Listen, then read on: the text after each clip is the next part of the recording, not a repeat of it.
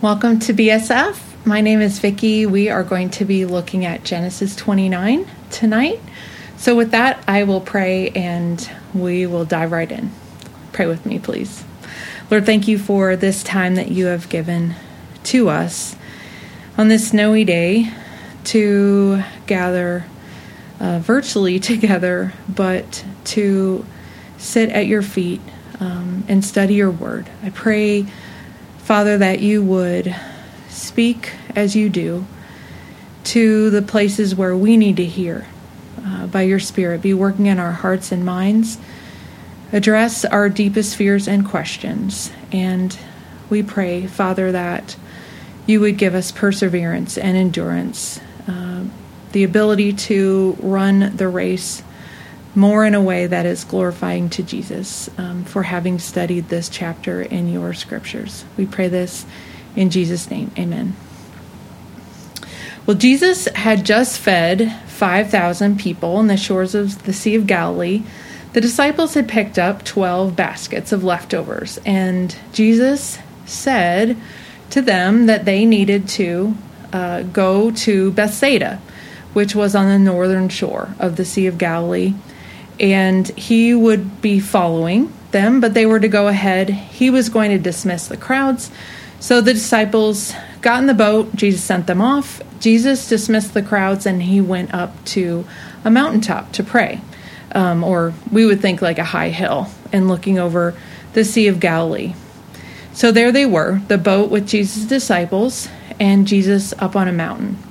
And evening came, and the Gospel of Mark tells us that Jesus' disciples were still in the boat. Jesus was still in the mountain. And Mark 6:48 tells us that Jesus saw them. He saw them there. The wind had risen up. It was against them, probably pushing the boat back. The disciples, many of them were professional watermen, fishermen, and yet they could not make headway. They were straining at the oars. The wind was high. The waves were dangerous. It was about the fourth watch of the night, Mark tells us. So that is the last watch of the night, 3 a.m. to 6 a.m. That's the time, incidentally, that God delivered the Israelites from slavery in Exodus 12 to 14. And at that fourth watch of the night, after that long night of straining at the oars, Jesus comes to them. And he's walking on the stormy sea. And it seems like he is going to pass them by. And the disciples in the boat saw him, and they cried out. They were terrified. They thought Jesus was a ghost. And right away, he spoke to them over the wind and the crashing waves, saying, "Take courage. It is I. Do not fear." What does it look like for God to watch over us, for Jesus to be with us? Sometimes everything goes right in our lives. Your boss awards you Employee of the Month. Your family is getting along. Your parents are getting back together. That BSF lecture practically writes itself. You read the Bible and your heart is encouraged. You pray and you see God answer. You talk about Jesus to your coworkers and they respond positively. Is God good? Does he love you? Is he with you? Is he for you? Those are times when everything is going right. Answers to those questions are easily yes, yes, yes, yes. But what about when you get another rejection letter, or your car breaks down again, or when you get an email from your pastor that lets you know that there has been some grievous sexual abuse that's been going on in the church? And you might wonder, I do wonder in those times, where is God in my cousin's cancer? Where is God in the discrimination that my friend faces in her workplace every day? Where is God when you pray, when you read the Bible, and you go to church, and yet nothing happens? It feels like you're flat inside and just going through the motions. And you may wonder, I may wonder, we may wonder, is God here? Maybe God's not here because we've forgotten about him. We forgot about him for a week, an hour, a day, a year. Maybe it's because we have gotten ourselves into all sorts of problems. Now, some churches and Bible teachers teach that if you have hard things in your life, these people say you haven't believed enough. You haven't prayed enough. If you have hard things in your life, they say, God is punishing you. They say trials mean God isn't with you. They say, if God is with you and watching you, they say, your life will be easy. Your bank account will be full. You'll have a nice car. There will be blessings overflowing, an easy life. But is that what the Bible actually teaches? What does it look like to have God watching over you? What does it look like when Jesus is with us? That is a core question I suggest to you that Genesis 29 invites us to consider. It would have been a relevant question for Genesis' first audience, the Israelites. If God was with them, why were they in the desert? Why was life so hard? And for us now as Christians, in COVID, in increasingly anti-Christian world, if God is with us, why is life hard? Why do the fruit of our ministry seem small? Why does church membership decline? If God is with us, why is it so hard? And I hope today we can learn a powerful lesson a former pastor once taught me, and it's a lesson I am still learning and relearning. These are his words, not mine, but I hold them I hold them dear to my heart. They helped me in a very difficult time. God's people may take their eyes off God. We might sometimes. That happens. God's people sometimes take our eyes off God, but He never takes His eyes off us.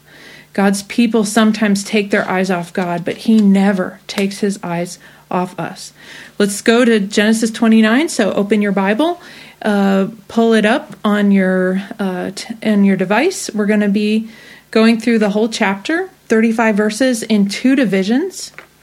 We'll see in the first division, verses 1 through 14, that God watches over Jacob in success. God watches over Jacob in success.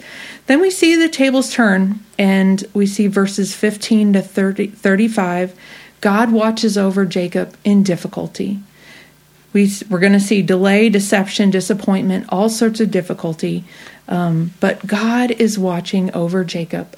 And because that's the kind of God that He is. He watches over His people. He does not forget His promises. And so just a little background as we jump into Genesis 29. We've been following the journey of Abraham's family.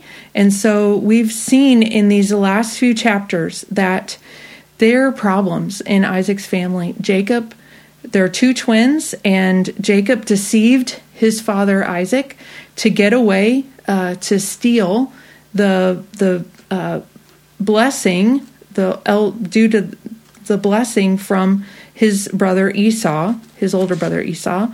And when he found that out, we see that instead of punishing Jacob, he actually called Jacob to him and blessed him again, but sent him away. Why? Because Esau wanted to kill him. And mom was worried, that's Rebecca, about Jacob getting the wrong kind of wife, and one who would lead Jacob's heart away from the Lord.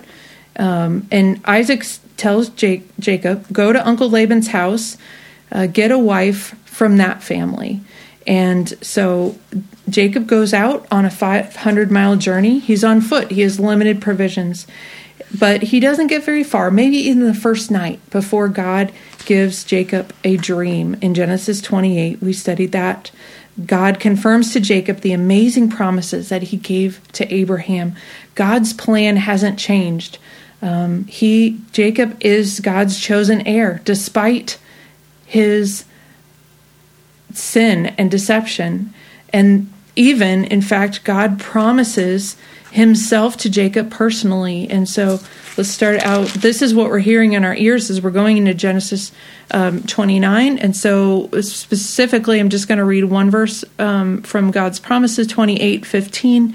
Behold, I am with you and will keep you wherever you go and will bring you back to this land. For I will not leave you until I have done what I have promised you.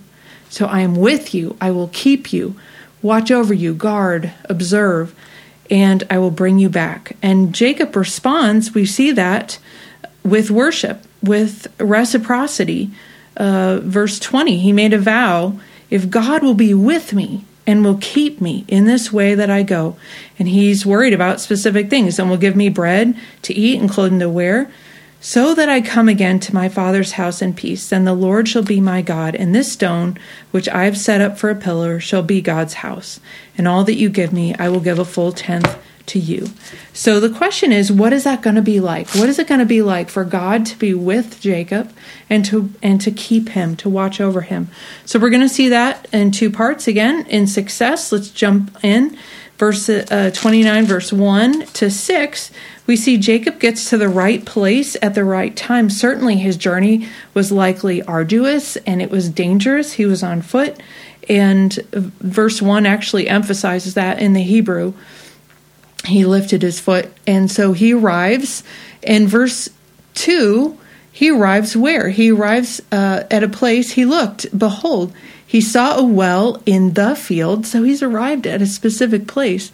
And behold, 3 flocks of sheep lying beside it. Now, when we as readers start to hear long journey, finding wife, going back to Abraham's relatives in Mesopotamia, and we hear well, we're like, ooh, this is good. We remember the parallel success that God gave Abraham's servant in finding a wife for Isaac in Genesis chapter 24. And that is the parallel that we should also be hearing in our minds as a comparison. And so, but has Jacob really arrived at the right place? And the narrator says, yes, I suggest to you in 3 ways. He puts 2 of those behold markers.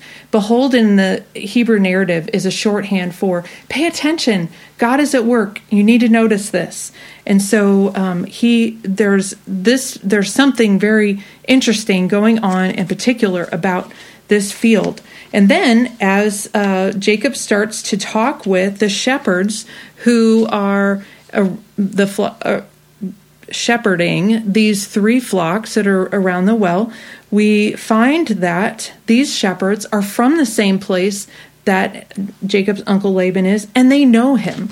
And he's evidently doing well. There's peace he has. And so, and then these shepherds, we can see this is not only the right place, it's also the right time. Because as they're talking mid-conversation, wow, just like in Genesis 24, as the servant was talking to the Lord, look, Rachel, his daughter, is coming with the sheep. And so there we have it. Those are the signs that we should recognize. Aha, Jacob is in the right place, the right time. And this is the right family. Now we're going to see in verse 7 through 10, Jacob is going to show about himself, that he is the right kind of shepherd. And this is important because it foreshadows Jacob's role with Laban's flock. And so there are 3 shepherds here with their sheep, and the well is covered over with a stone at this point. And Jacob knows better than that. He said, verse 7, behold, it is still high day. It is not time for the livestock to be gathered together. Water the sheep and go and pasture them. But they said, we cannot, until all the flocks are gathered together and the stone is rolled from the mouth of the well. Then we water the sheep. So what are they waiting for? Are they waiting just out of procedure, possibly? Or can they not physically move the stone? It's not clear exactly, but we can infer this. And I suggest to you that Genesis's original audience, who were shepherds and had flocks in the desert, they would have understood that daytime is the hot time. You do not have herd animals sitting in the hot sun without water, without grazing. That is not how to care for animals. And having grown up on a farm, I can share that with you too. Don't do that with your animals. And so we see then verse 9 and 10, Rachel, by the way, whose name means ewe, female sheep, EWE, arrives with Laban's sheep. And the question we have, what's going to happen to Laban's sheep? Are they going to broil in the hot sun too? And we see verse 10 has very quick and startling action. And we're seeing Jacob as his mother's son. Remember how Rebekah, on her own initiative, probably with God's empowering, watered 10 thirsty camels all by herself. And similarly, and more remarkably, here, Jacob hefts this large stone that's over the top of the well and waters Laban's whole flock also by himself. That, even though it goes, the narrator tells us this very quickly. Now, as soon as Jacob saw Rachel, or the daughter of Laban, his mother's brother, and the sheep of Laban, his mother's brother, Jacob came near and rolled the stone from the well's mouth and watered the flock of Laban, his mother's brother. So, this took great time and effort to move all that water, but it foreshadows what we will see unfold in the next chapter. Jacob shows himself to be a good steward and a shepherd. Jacob also has a recurring motif of stones. Stones are important in his life. We've seen now 2 big stones in his life, the one at Bethel and now this one by the well when he meets Rachel. He moves stones. He sets up pillars at important times. So we'll see that throughout his life. And we also see this sets the trajectory for Jacob's occupation and the occupation of Jacob's house, his family, the Israelites. Genesis 47:3, we will see they settle in Goshen because there's the famine and because Goshen is the good grazing land. And I'm sure in a practical sense, this too, Rachel's watching this guy, I'm assuming he's sort of handsome, and he's working here and moving, and I imagine that she took that in a positive way. And we can see in verse 11 to 14, after this action, there's a hinge, there's a turn. Jacob and his right family show right mutual affection. And so I say there's a hinge because in the Hebrew, there is a word play between the Hebrew for "and he watered" and he kissed. They sound almost identical, vayashak, vayashek. Jacob's care of Laban's flocks was also very similar to his familial affection. And so this is actually a wordplay that the poet of the Song of Songs uses as well. Jacob is overcome by emotion. So let's read verses 12 to 14.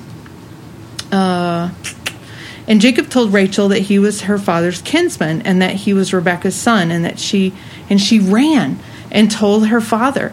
As soon as Laban heard the news about Jacob, his sister's son, he ran to meet him and embraced him and kissed him and brought him to his house. Jacob told Laban all these things, and Laban said to him, "Surely you are my bone and my flesh." And he stayed with him a month. So Rachel's running suggests, like Rebekah's, that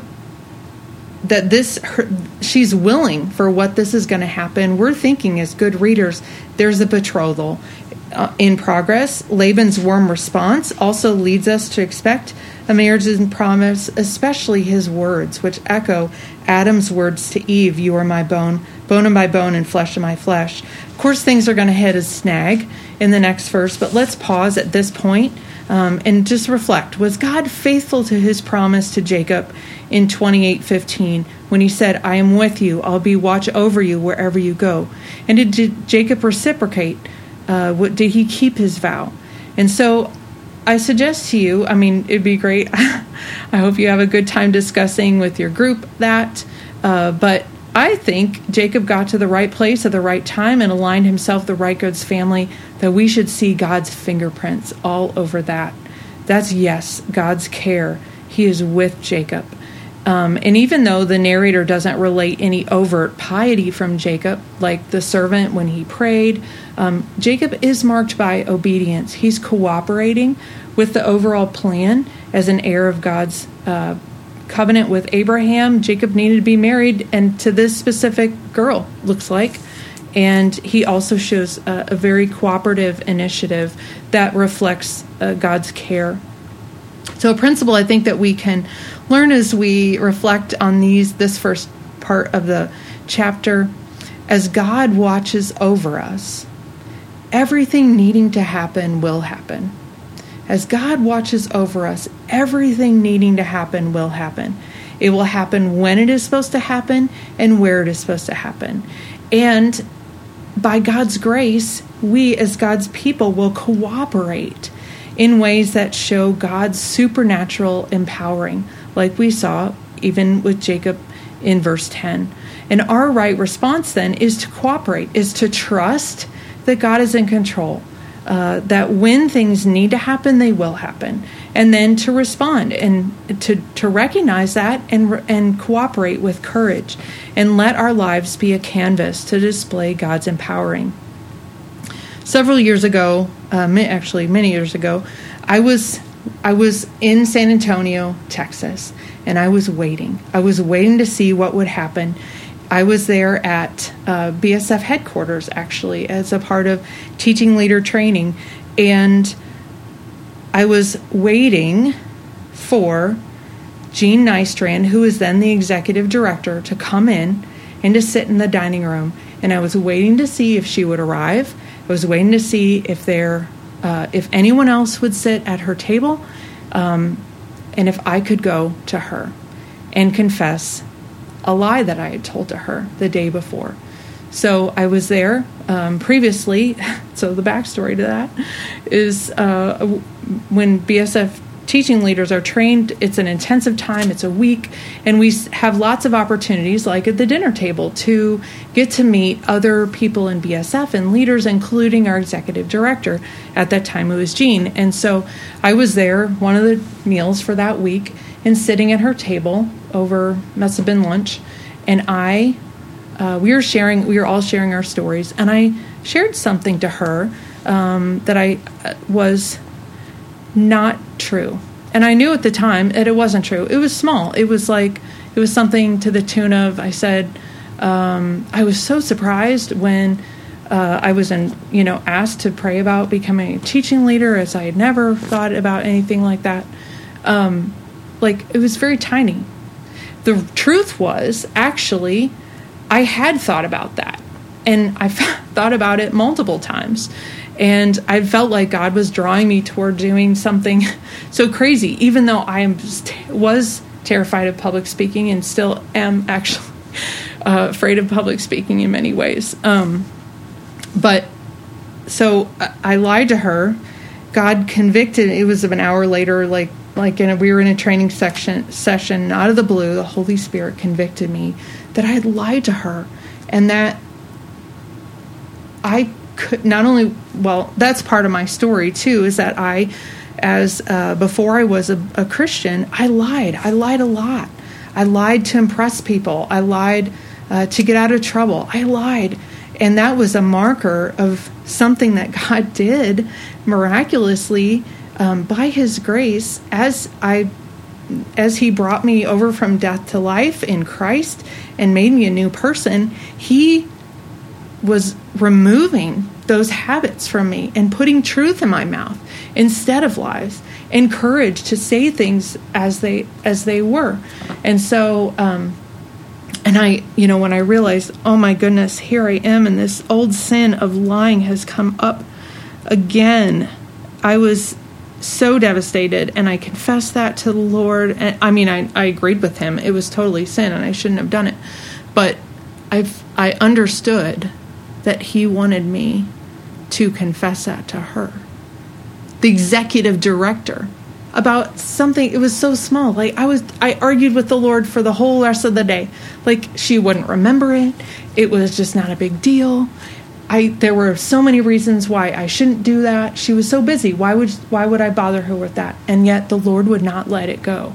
And finally, to the end of the day, I'm exhausted. I don't remember any of the training that went on because I was wrestling with the Lord.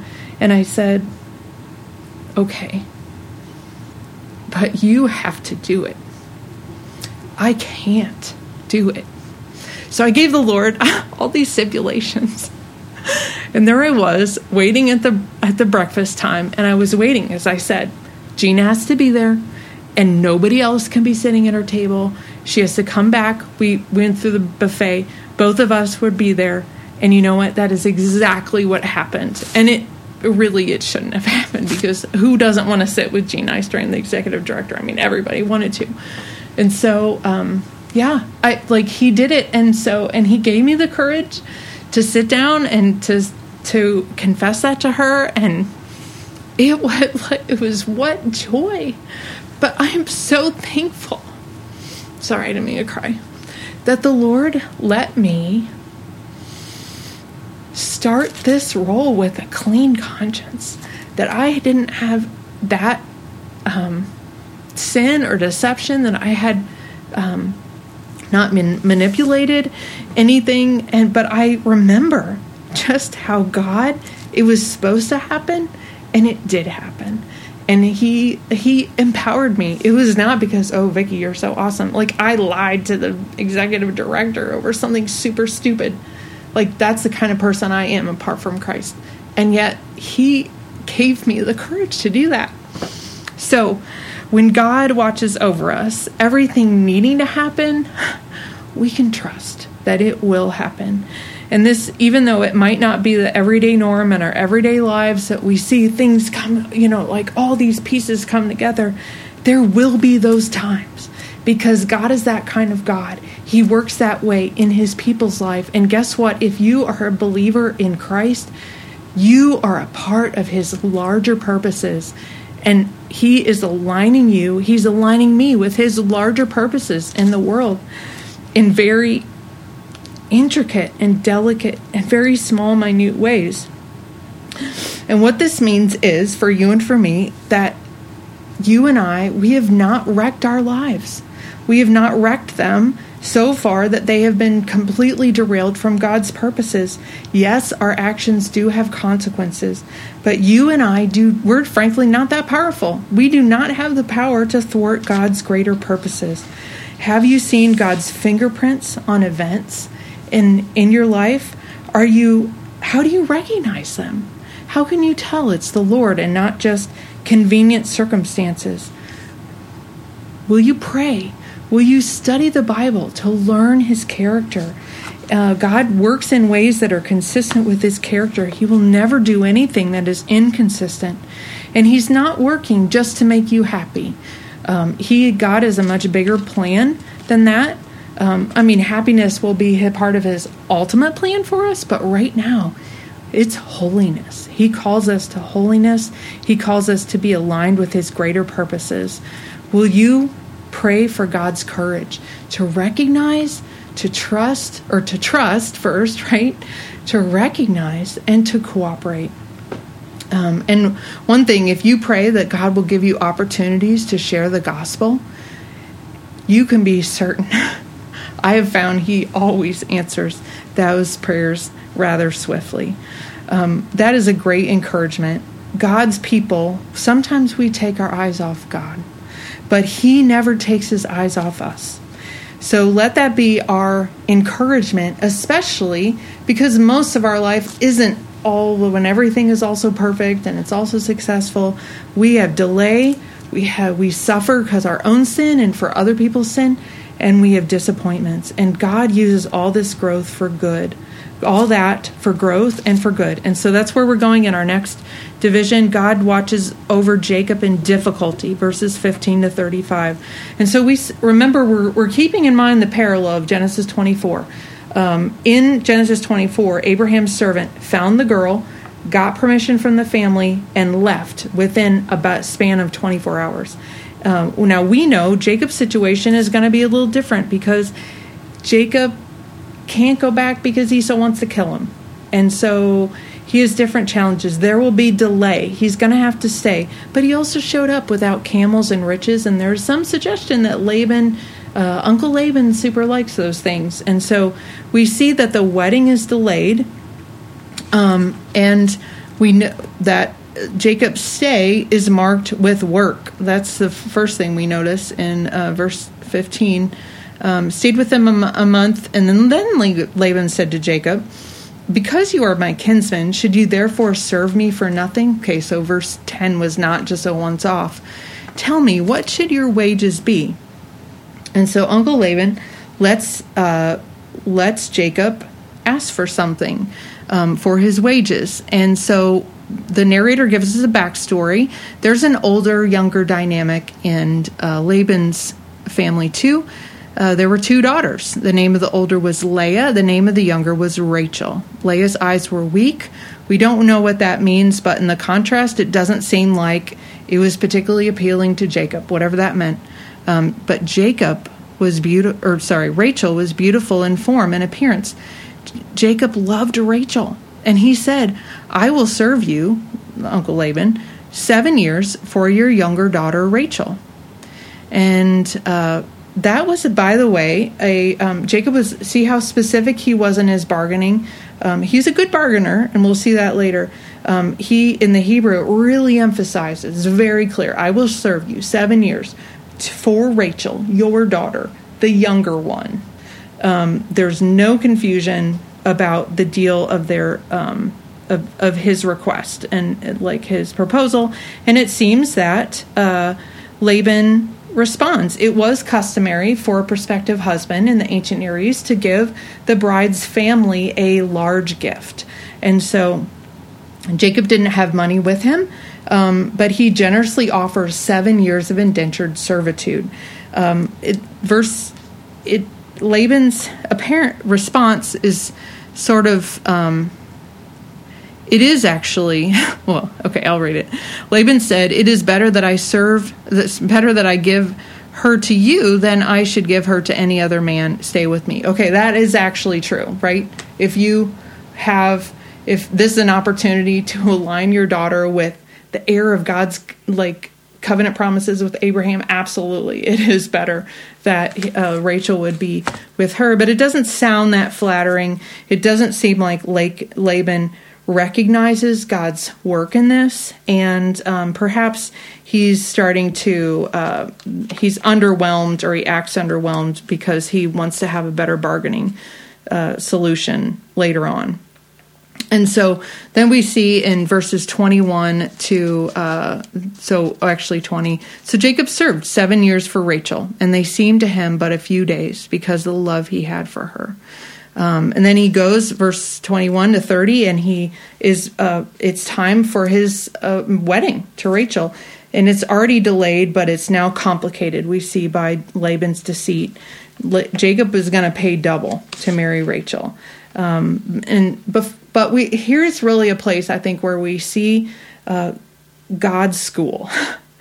Jacob before was a trickster, a bargainer, a liar, and then God met him. And in that, they're silent. The journey was silent. These 7 years were silent. But Jacob has not been sitting around doing nothing. He's become a shepherd. He's endured hard things. He's focused on care for those who do not do good for him. They're not even his sheep.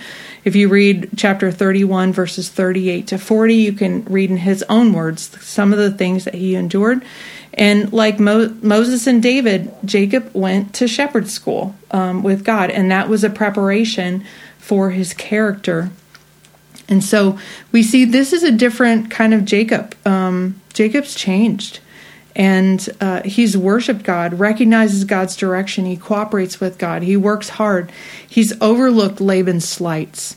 He's been generous. He's set his eyes on what God wanted for him as a covenant heir. He's had a good attitude. He's been faithful and chaste toward the woman he steadfastly loves. And so I think we're supposed to see this in a very good light. Jacob has been a cooperative student in God's school of sanctification.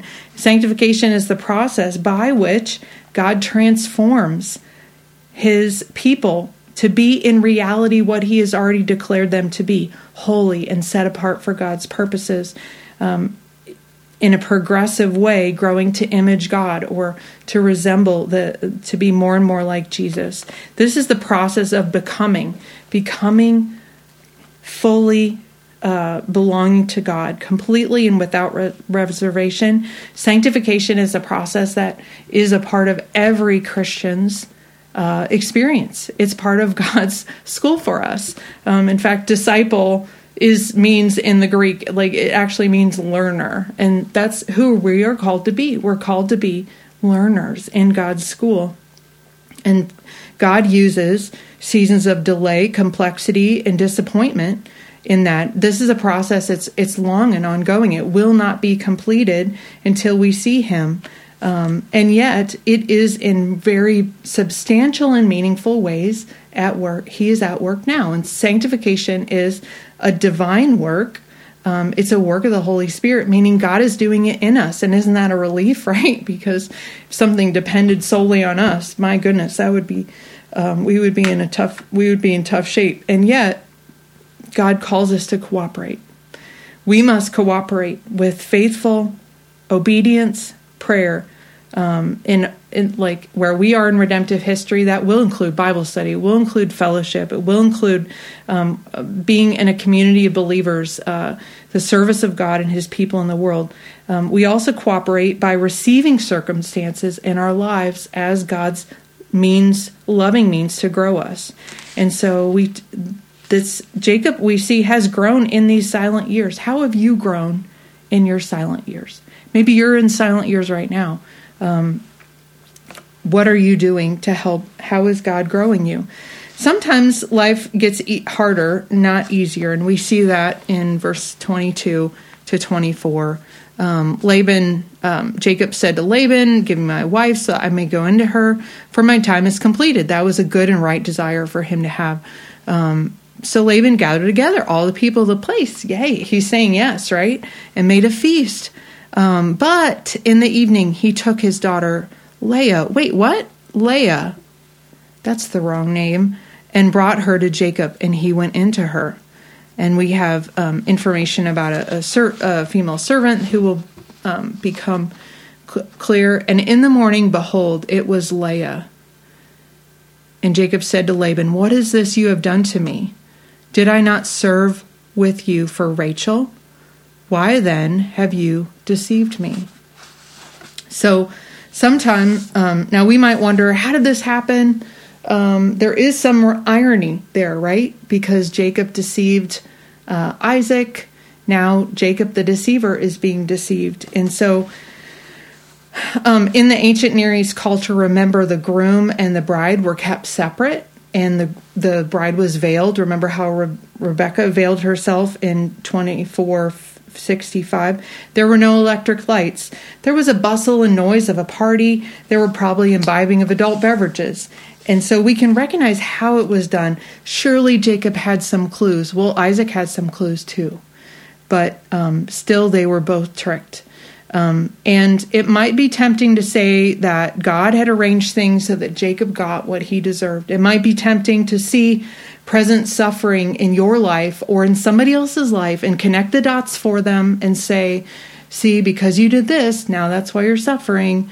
But it's not so easy.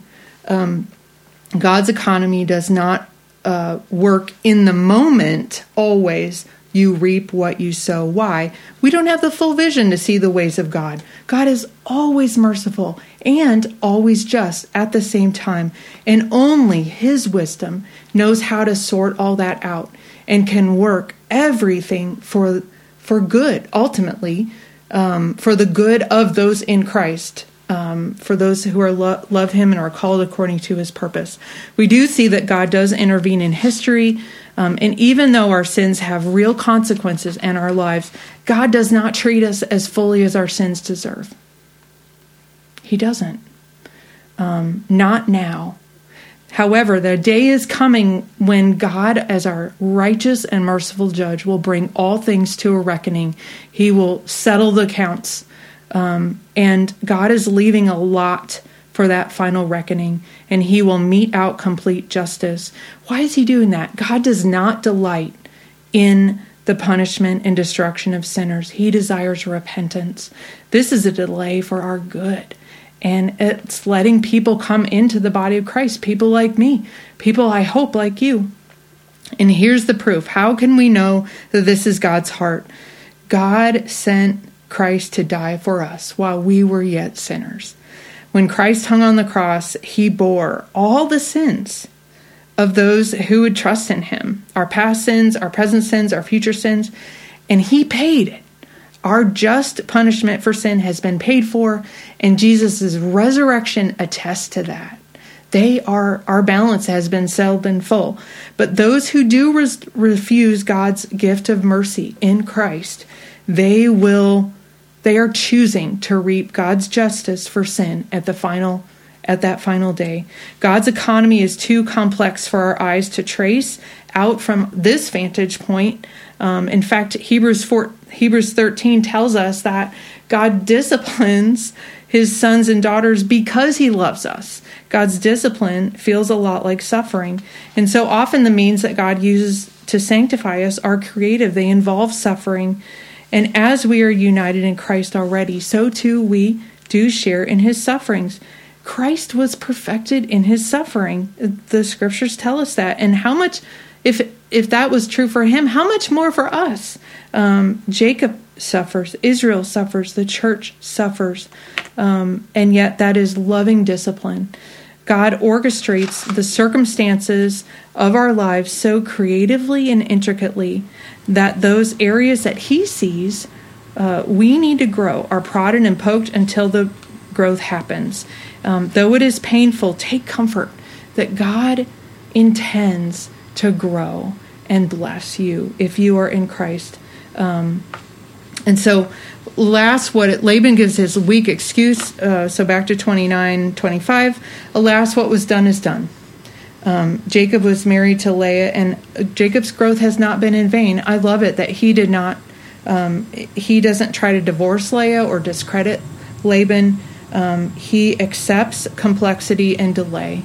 And in the end, twice as long a service, there was a sort of back-to-back wedding week. Jacob is finally married to Rachel, but there is now a sad and painful complexity. There is servitude, favoritism, rivalry, and suffering. We can see that in verse 30. So Jacob went into Rachel also, and he loved Rachel more than Leah and served Laban for another 7 years. So Jacob has multiple wives. That's confusing.